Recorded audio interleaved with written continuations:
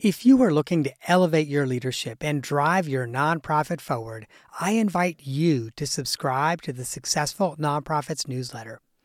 Every week, I curate exclusive, share-worthy content that sparks inspiration, innovation, and conversation. From the latest trends to timeless advice, the weekly email newsletter is your all-access pass to a treasure trove of resources. But receiving the newsletter is not just about staying informed. It's also about getting our best content first. Subscribers get first access to our newest downloadable templates designed to propel your leadership and amplify your impact.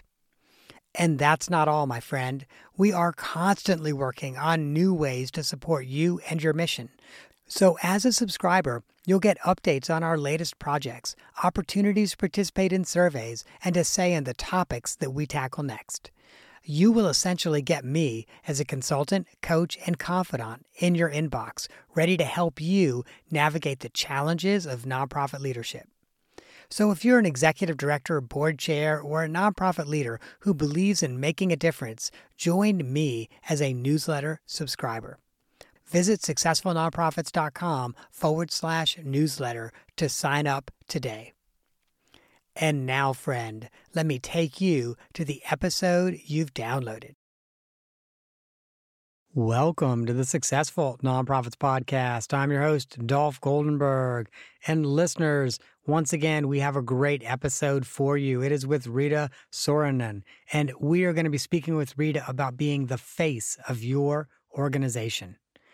Rita has been a tireless advocate for children for over 4 decades, which is interesting because Rita does not have a degree in social work or child welfare. It's actually kind of far afield. I think it's something like landscape architecture or something like that. And so it's interesting. She found a passion for child welfare and child advocacy work and has spent 4 decades of her career and her life dedicated just to this. And for about the last 2 decades, she has been CEO of the Dave Thomas Foundation for Adoption, which, let me say, 2 decades anywhere as an executive director is amazing, but to be a 2-time executive director is also incredible. And before this, she was the executive director of ACASA, which is court-appointed special advocates. And so, once again, she has such a strong commitment to child welfare and making sure that the children in our society are treated fairly and justly and equitably. Now, let me share with you why I thought we had to have a conversation with her about being the face of your organization. When I Googled Rita, she is literally everywhere. So I can't tell you how many podcasts, at least 12 or 15 podcasts, all of which she was being interviewed around adoption, child welfare, and more. And these are podcasts that focus in those areas of child welfare and foster care and adoption. Literally cannot tell you how many different podcasts in that genre that she has been a guest on. And then when I turn to national publications, I see her in Forbes. I've seen her on the Huffington Post. Like, she is actively out there in national publications. Also, in my Google search, I found radio interviews, I saw TV interviews, speaking engagements at national conferences, presenting to groups of CEOs. It is rare to see an executive director this out there front and center for their organization. And since I know whenever your executive director is able to do that, it is so helpful for your mission and for your cause, I wanted Rita and I to have that conversation. So Rita, welcome to the podcast. Thank you so much. I am so delighted to be talking with you today. Same here. And I just have to share with you that in that little Google search, I was struck by the many ways your professional and personal brand are intertwined with the Dave Thomas Foundation for Adoption. Yeah. When I started this position 20 years ago, you're right, I've been here 2 decades. We were still working on the shoulders, quite honestly, of Dave Thomas, who was the founder of the Dave Thomas Foundation for Adoption, the founder of the Wendy's Company, a national icon through his international icon through his commercials. And he really was the face of the Dave Thomas Foundation for Adoption, appropriately. But about 6 months after I started, he passed away. And so it was this really intense conversation with me and with the board and internally with myself. How do we continue to honor that incredible legacy of Dave Thomas at that point was still very strong in the American public. But knowing as time goes on, how do we continue to honor that legacy while we create our own sense of who we are in the public so that people can be as responsive and contemporary with this issue of foster care adoption as possible. And so at that point, we made the determination that we had to be out there. We had to be visible. We had to have a voice, not just because we were now transitioning from sort of the face of adoption being Dave Thomas to the face of adoption being whomever, whatever we decided that to be, but because this cause, children in foster care, children waiting to be adopted, children who are at risk because of abuse and neglect, wasn't something that was a robust conversation in this country. And so we needed to get out there and make it a robust conversation. That became that blending of who I am as a person, as a child advocate, who I am as a leader, as the CEO of the Dave Thomas Foundation for Adoption, who I am as the person that was charged with carrying on the legacy of Dave Thomas, knowing that it was critically important. We weren't going to change the name of the organization. He was incredibly important to beginning this conversation about foster care adoption in this country by establishing this foundation. So all of that became tightly woven together as we really began both ad hoc activities and very strategic and tactical activities. And so it sounds like when you took the chief executive job there, you were not thinking, okay, I am going to end up really kind of being the spokesperson the way Dave Thomas is. No way. You cannot replace someone of that stature, nor would we even want to. But having said that, we didn't want him to be forgotten either. Particularly here we are 2 decades later. There are lots of folks who don't remember Dave Thomas and who he was in relation to being the guy in the commercials, right? And so we want to make sure that legacy stays vibrant. But absolutely, there was no thought of replacing him. There was the opportunity now to figure out how we can elevate this conversation about the mission and how we could continue his legacy under that banner. And so what did that look like? I mean, obviously you all as an organization had to figure out how you were going to move forward. What did it actually look like in terms of you stepping into that role? It was, I will say for the first couple of years, it was daunting. It was very daunting because we were a different organization. We were much smaller. We were maybe a $2 million organization. We didn't have a real solid sense of where our place was in this conversation because we were simply moving from what he had done so well by being in public service announcements, by being a face in Congress and talking about legislation.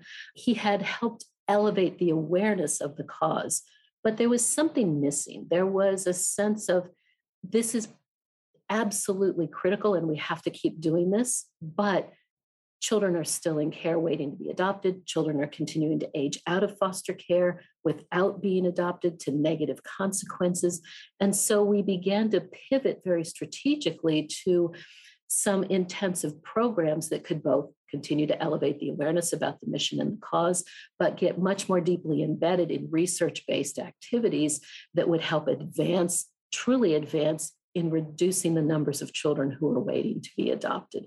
So it was that kind of both programmatic and branding and messaging conversations. And probably the first of that was really as we looked at doing some research on Americans' attitudes toward adoption.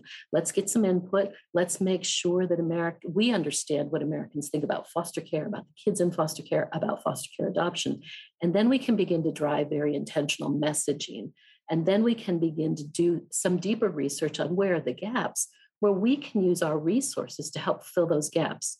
All of that comes with partnerships, with the ability to see the scope of the issue at the broad scale while digging deep into understanding where can we make both policy and practice changes. And so all of that became, I think, that next step that those first couple daunting years of moving from sort of the foundation that was associated with Wendy's at a branding level to the foundation that really had its feet on the ground and frankly, its head in the clouds of how can we get this done.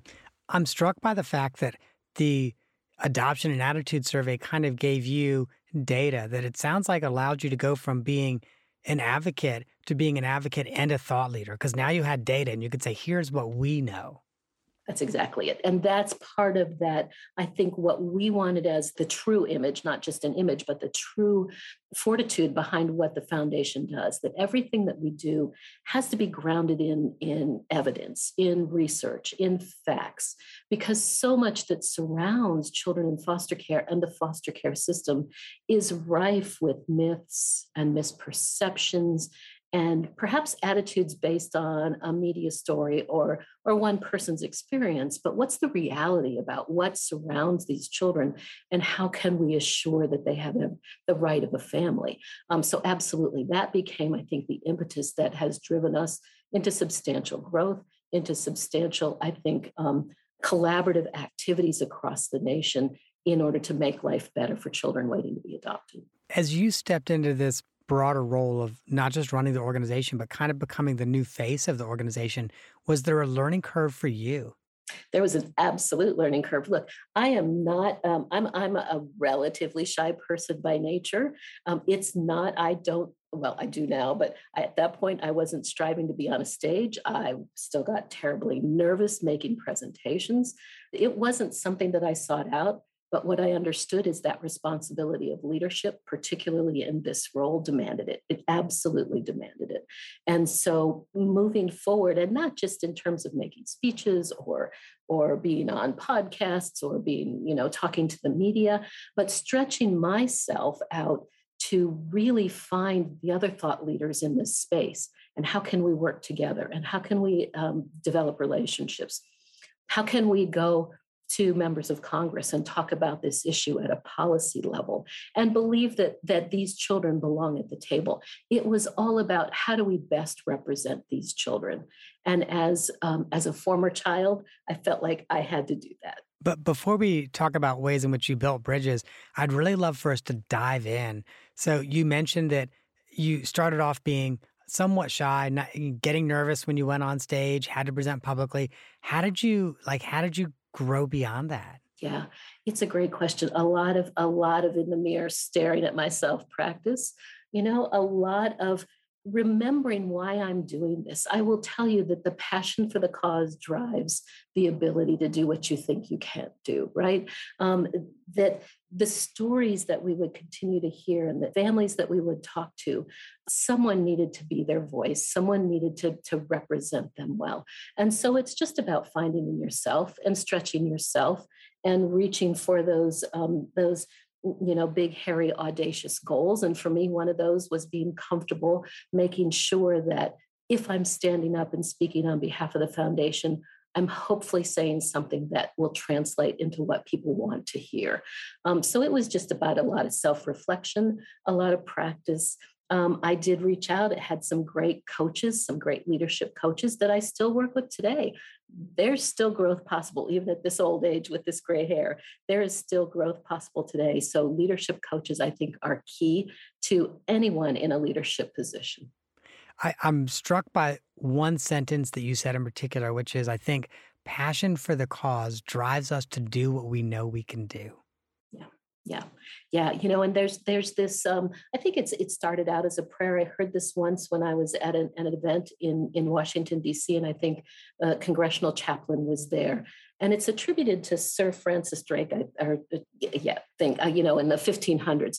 But the phrases, no matter how it is really what this is all about, I think, in the world of the nonprofit. And it says, disturb us when we're too pleased with ourselves, when our dreams have come true, because we dreamed too little, right?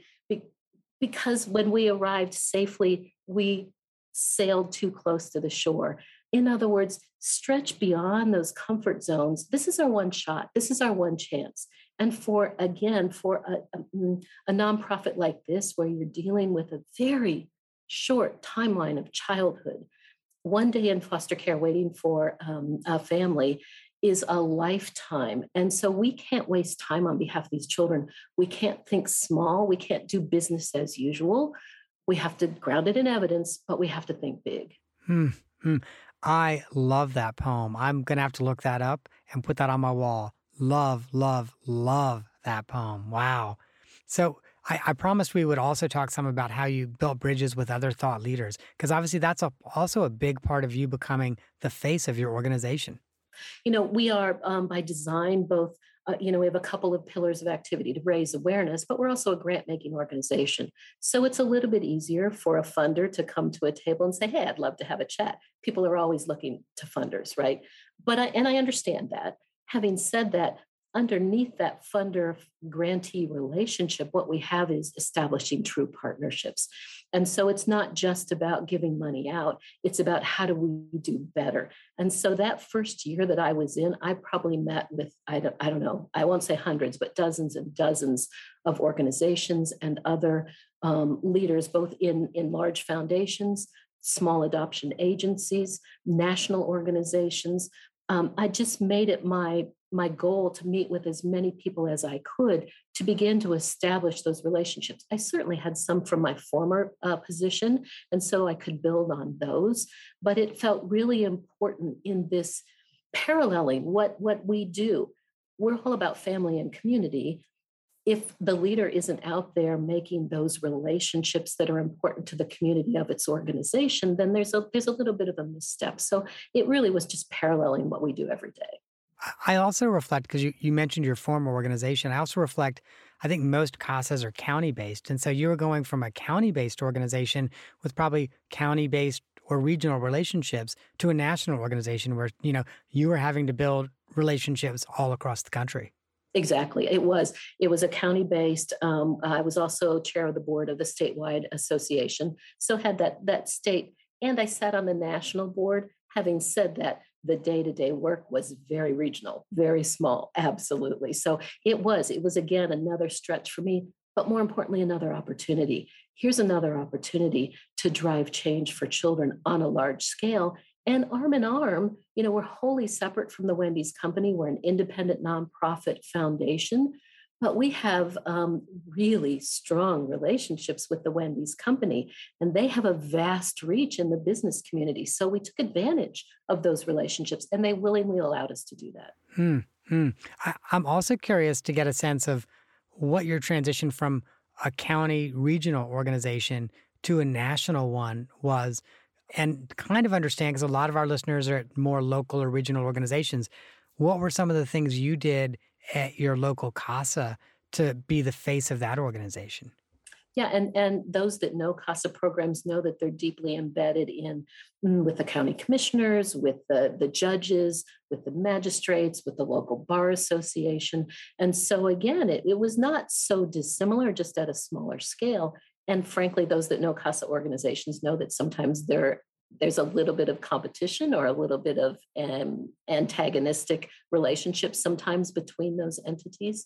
And so we worked really hard to pull everybody together and say, what is it that we share? What common value do we share? It's the best interest of children. We may go about it differently, but let's understand what each other's role is. So again, it was critically important in the CASA that we build those relationships quickly, in order to make sure that progress for children was more about working together rather than working apart. That's awesome. Rita, I need to kind of set the table for the next question. When I became the executive director of the LGBT Center in Philly, I always remember my very first day when I sat down with a member of the media and they said, "Are you prepared to be the gay mayor of Philadelphia?" And I was like, "Well, what do you mean?" And they said, "Oh, well, we're going to be reaching out to you whenever there's an LGBTQ plus issue, and we're going to be looking for a comment, as will all of these other media outlets." And admittedly, no one in the recruitment process had said this to me. It was not part of the job description. It was a little bit of a surprise. And so kind of like you, I had to get a little comfortable with it. But the other thing that I saw happen, some people would look at this and be like, well, why is it they always call Dolph? So no matter what, there are always, I hate to say those haters, but those haters who are like, well, why is it Dolph's always in the spotlight? Why is it Rita's always in the spotlight? What do you lovingly say to folks that come to you and like, gosh, I wish that more people were in the spotlight around this? Absolutely. And not only within my own organization, but externally. Look, when I started, we were a staff of maybe 5. And so I had to be the face of the foundation. That was my role. And we worked really hard to develop those media relationships so that we could get the word out about foster care adoption, not about Rita, about foster care adoption. And built those relationships. I will tell you, I don't think only once have I said no to speaking to the press, and it's because there was a reason, right? So we always say yes, and it always works fairly well. Having said that, we always refer as well, so that we'll say, by the way, you probably want to talk to this organization to get a little bit more information about what you're asking me about. So we will always make, whether or not they follow up on those referrals, I can't control, but we will always say, here are some other folks that you might think about talking to, or here's a family. Quite honestly, the face of the family, not a child before they're adopted, but a family that has adopted, I think is an important part of the story. So we will always, we vet our families that we work with, and they willingly say, yes, we're happy to talk to the press. So here's a story that will move people much more than what Rita can do in telling their story of success through foster care adoption as well. So yeah, sure. And I appreciate that. And internally, we talk a lot about that. At some point, I'm going to have to start letting go of those reins. And other people need to start talking to the press too, as we start thinking about moving this organization forward. So we begin to work on that as well. So I definitely want us to talk about succession planning. Before we do, you've piqued my curiosity. And I try not to do surprise questions. You mentioned only once did you say to a media outlet, no, we're not going to take whatever it is, an interview with you. And you said there was a reason for that. Would you be comfortable sharing what red line they were crossing that you said, no, we're not going there? Absolutely. As you might guess, when we have this conversation about adoption, there's a large canopy over adoption, infant adoption, international adoption. And underneath that, sometimes depending on the mood of the country, there's this underscore of abortion versus adoption. We have said time and time again, abortion is not our conversation. It's not that we don't all have personal feelings one way or the other, but we're talking about children who are in foster care, who have been abused or neglected, and we need to get them adopted. And so we will not engage in a conversation about abortion. And this was an outlet that wanted to talk about that. And they said that up front, yes, yeah, and they understood when we said no. Okay, no. Got it. So it sounds like in a nutshell, you were kind of this is not our messaging, and so we can't have the conversation because this is not how we message. Exactly. Okay. Yeah. I was just very curious. I was like, okay, what did someone ask you about that? You're like, no, we're not talking about it. Everything else is usually on the table. Yep. And even at that, if it came up, that would be our response, that it's not our conversation. It's not our expertise. Yeah. And so the other big, for me, elephant in the room, I wanted to make sure we talked about. So you kind of became the face of the organization, frankly, after the tragedy of Dave Thomas passing away. And you've been the face for about 20 years. And forgive me for asking it this way, but Rita, I've seen your LinkedIn profile. I am assuming you are somewhere nearing retirement. Somewhere in the next 5 to 10 years, you will probably retire. And so I have to ask, how is your organization in its succession planning preparing for you to not be the face in a way that's not disruptive for the organization? Absolutely. And frankly, my prior position, we did not plan well. And all of the things that could go wrong went wrong with that organization. And so I've been keenly aware of that. But time creeps by and suddenly you think you're right. Sometime in the next decade, whenever that is, I will no longer be with this organization. And I cannot put at risk the incredible work that we've done over the past 20 years. So for the past couple of years, with full support and engagement of the board, full support and engagement of my leadership team, we have engaged with outside consultants on an intensive succession planning process.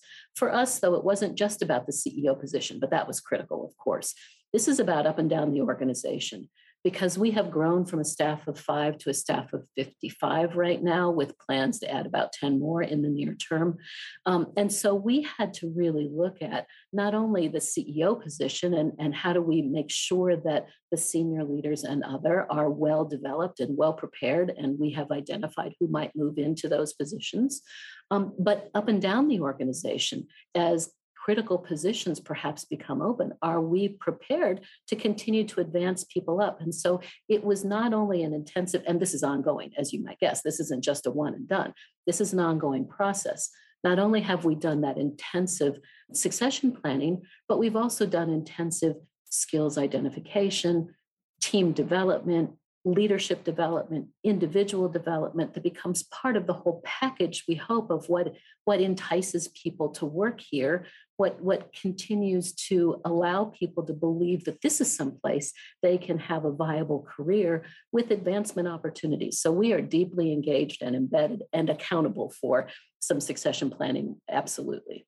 That's awesome. And the other thing I wanted to make sure I asked you about, I know how precious your time is as a chief executive, and I know all of the demands that are on your time. And so this podcast, while typically our podcasts are only about 35 minutes long, you set aside an hour for this, and we'll probably be on the Zoom call for a full hour or thereabouts. And you probably spent 30 minutes or an hour prepping for it. And I know whenever you're done with an interview, there's 20 or 30 minutes when the adrenaline goes down. You're like, oh, that was such a nice experience or whatever. So I get that it takes a lot of time to really be the face of your organization. So what structures or tools have you created or do you use so that you can both manage, an organization that has 55 staff members and do all of this public facing PR work? Yeah, it's a great question. There are a couple of things. First of all, I have a phenomenal leadership team that really take lead on, and they're the classic, I think, pillars that most organizations have: fundraising and marketing, legal, finance, government relations, and strategic program development. And they really, and this was a learning for me, and it's happened most intensively over the last 5 to 7 years.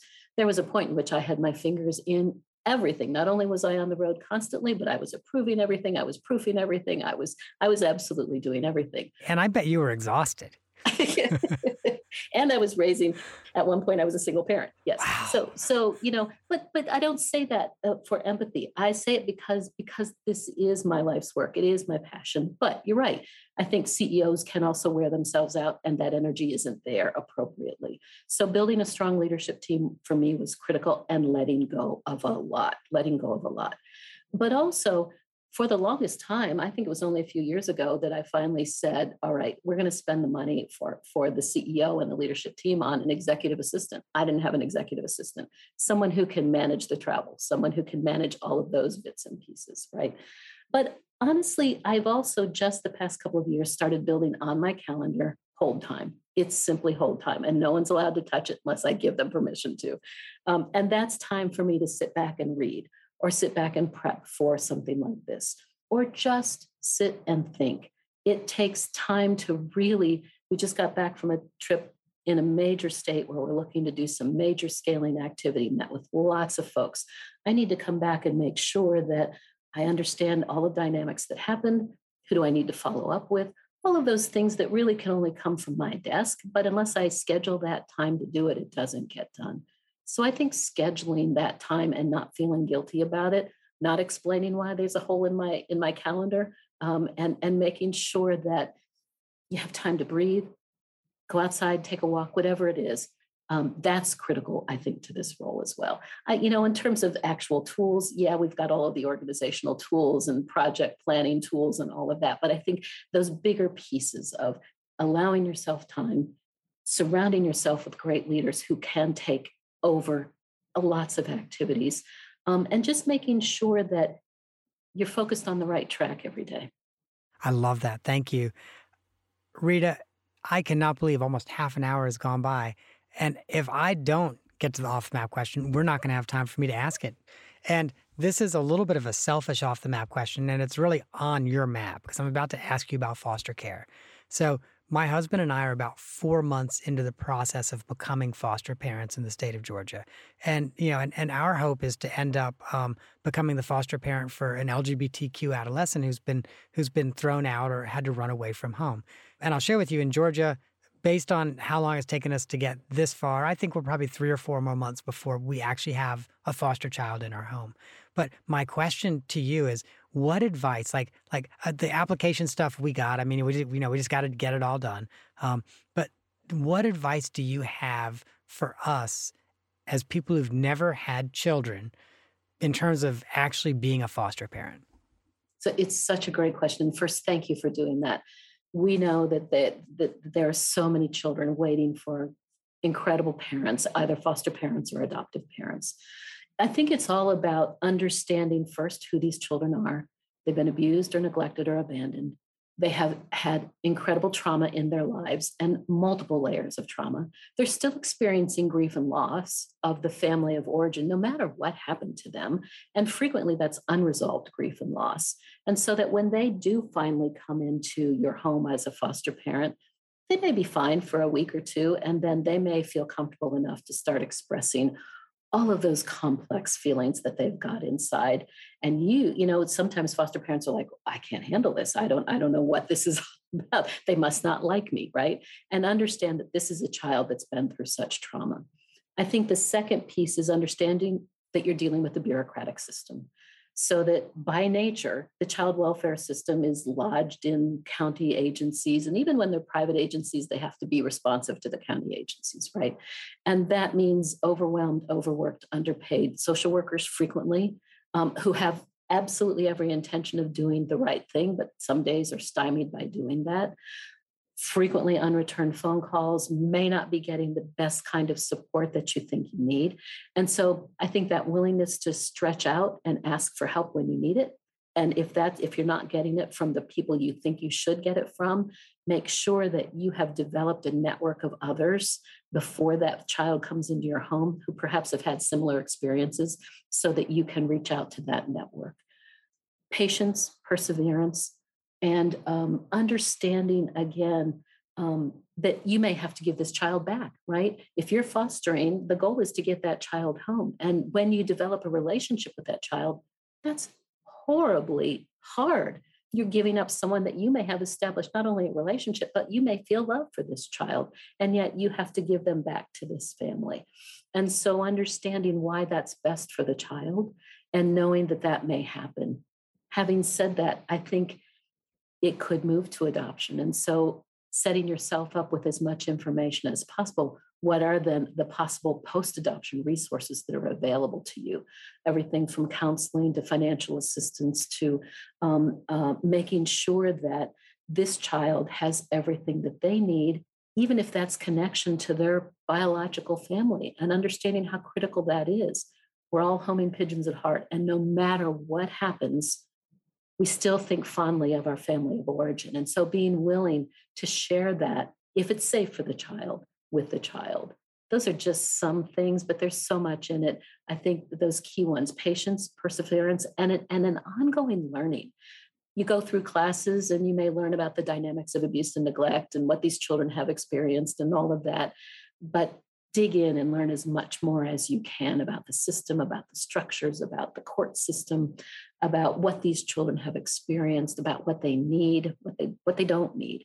All of that's available in thousands of places, including at the Dave Thomas Foundation for Adoption, but all kinds of other places too. Thank you, Rita. That's really good advice. And frankly, some of the things I've really needed to hear. So thank you. That's phenomenally good advice. Good. Well, thank you for doing it. It's important. It's so important. And we need foster parents now more than ever. We lost a lot of foster parents during the pandemic. They just couldn't do it financially. They couldn't do it emotionally, physically. We've got more kids coming into care again post-pandemic. There's a lot of unrest in this country about foster care and adoption and what's going on. And so people that are willing to jump into the middle of that and remember there's just a child that needs a family, I think is critically important. Yeah. And I'll share with you, it's interesting in going through our classes, and we're going through an agency, but again, as you said, it's an agency that works with DFACS and is under DFACS's rules. They've been really clear with us because they know that ultimately we'd like to foster an LGBTQ youth. And they've been really clear with us that there are so few right now foster families in Georgia that are willing even to accept an out LGBTQ youth, that they're like, every week, dozens of kids end up in group homes because there's just not a foster family to take them in.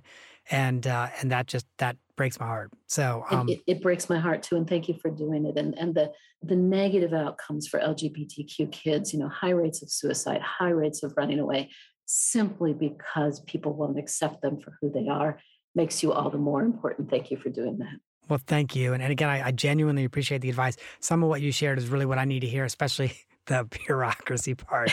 I know before we hit record, I shared with you a little bit about the bureaucracy, especially the bureaucracy part.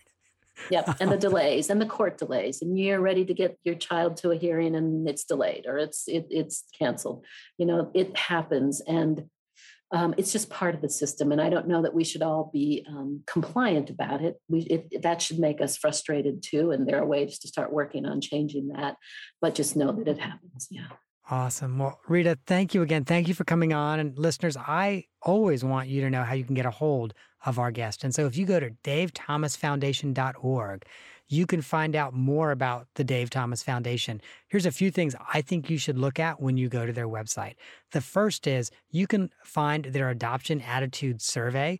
They have been doing this survey every 5 years since 2007. So I'm going to do a little bit of math. I think that means they're doing their third survey right now. So, or they just finished it. So you should absolutely make sure you check out the Adoption Attitude Survey. They also, by the way, have an adoption-friendly workplace survey. So if you're an executive director, and I know the vast majority of our listeners are, you should really check out the Adoption-Friendly Workplace Survey.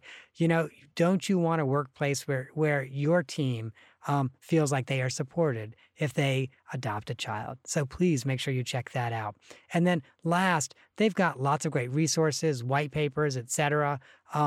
I will say I have found the website as someone who is about to become a foster parent super helpful, and it is bookmarked on my computer now, and I would just encourage you to check it out. Rita, again, thank you so much for joining us. It has been my pleasure. Thank you for the conversation. All right, listeners. So real quick, if you missed that URL, it's not a hard one to remember if you know who the founder of Wendy's is, davethomasfoundation.org. But if you missed that URL, you can find it at our show notes, successfulnonprofits.com. And while you're there, you can sign up for our email list. And of course, I am always grateful if you rate, review, like, and share this podcast. And finally, if you found this conversation about being the face of your organization helpful, there are 2 other episodes that you will undoubtedly find helpful as well. The first is back when we had Kristen Elworth on the podcast. That was almost 100 episodes now ago.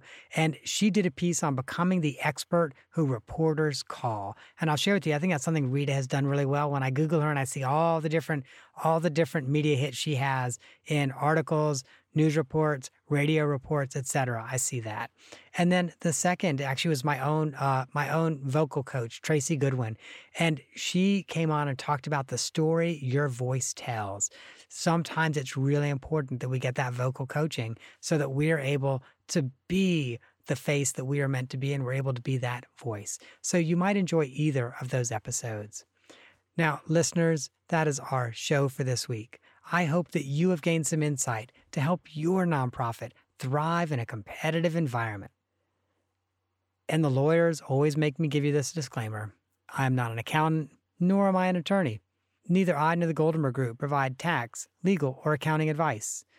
This show is for informational purposes only and should not be relied on for tax, legal, or accounting advice. Please, for all things that are good in this universe, if you need that type of help, find a licensed, qualified professional. Do not get that help on a podcast. Find a licensed, qualified professional and get their counsel. If you're not sure what type of professional or who to reach out to, you can reach out to me. I'm happy to help you try to find somebody.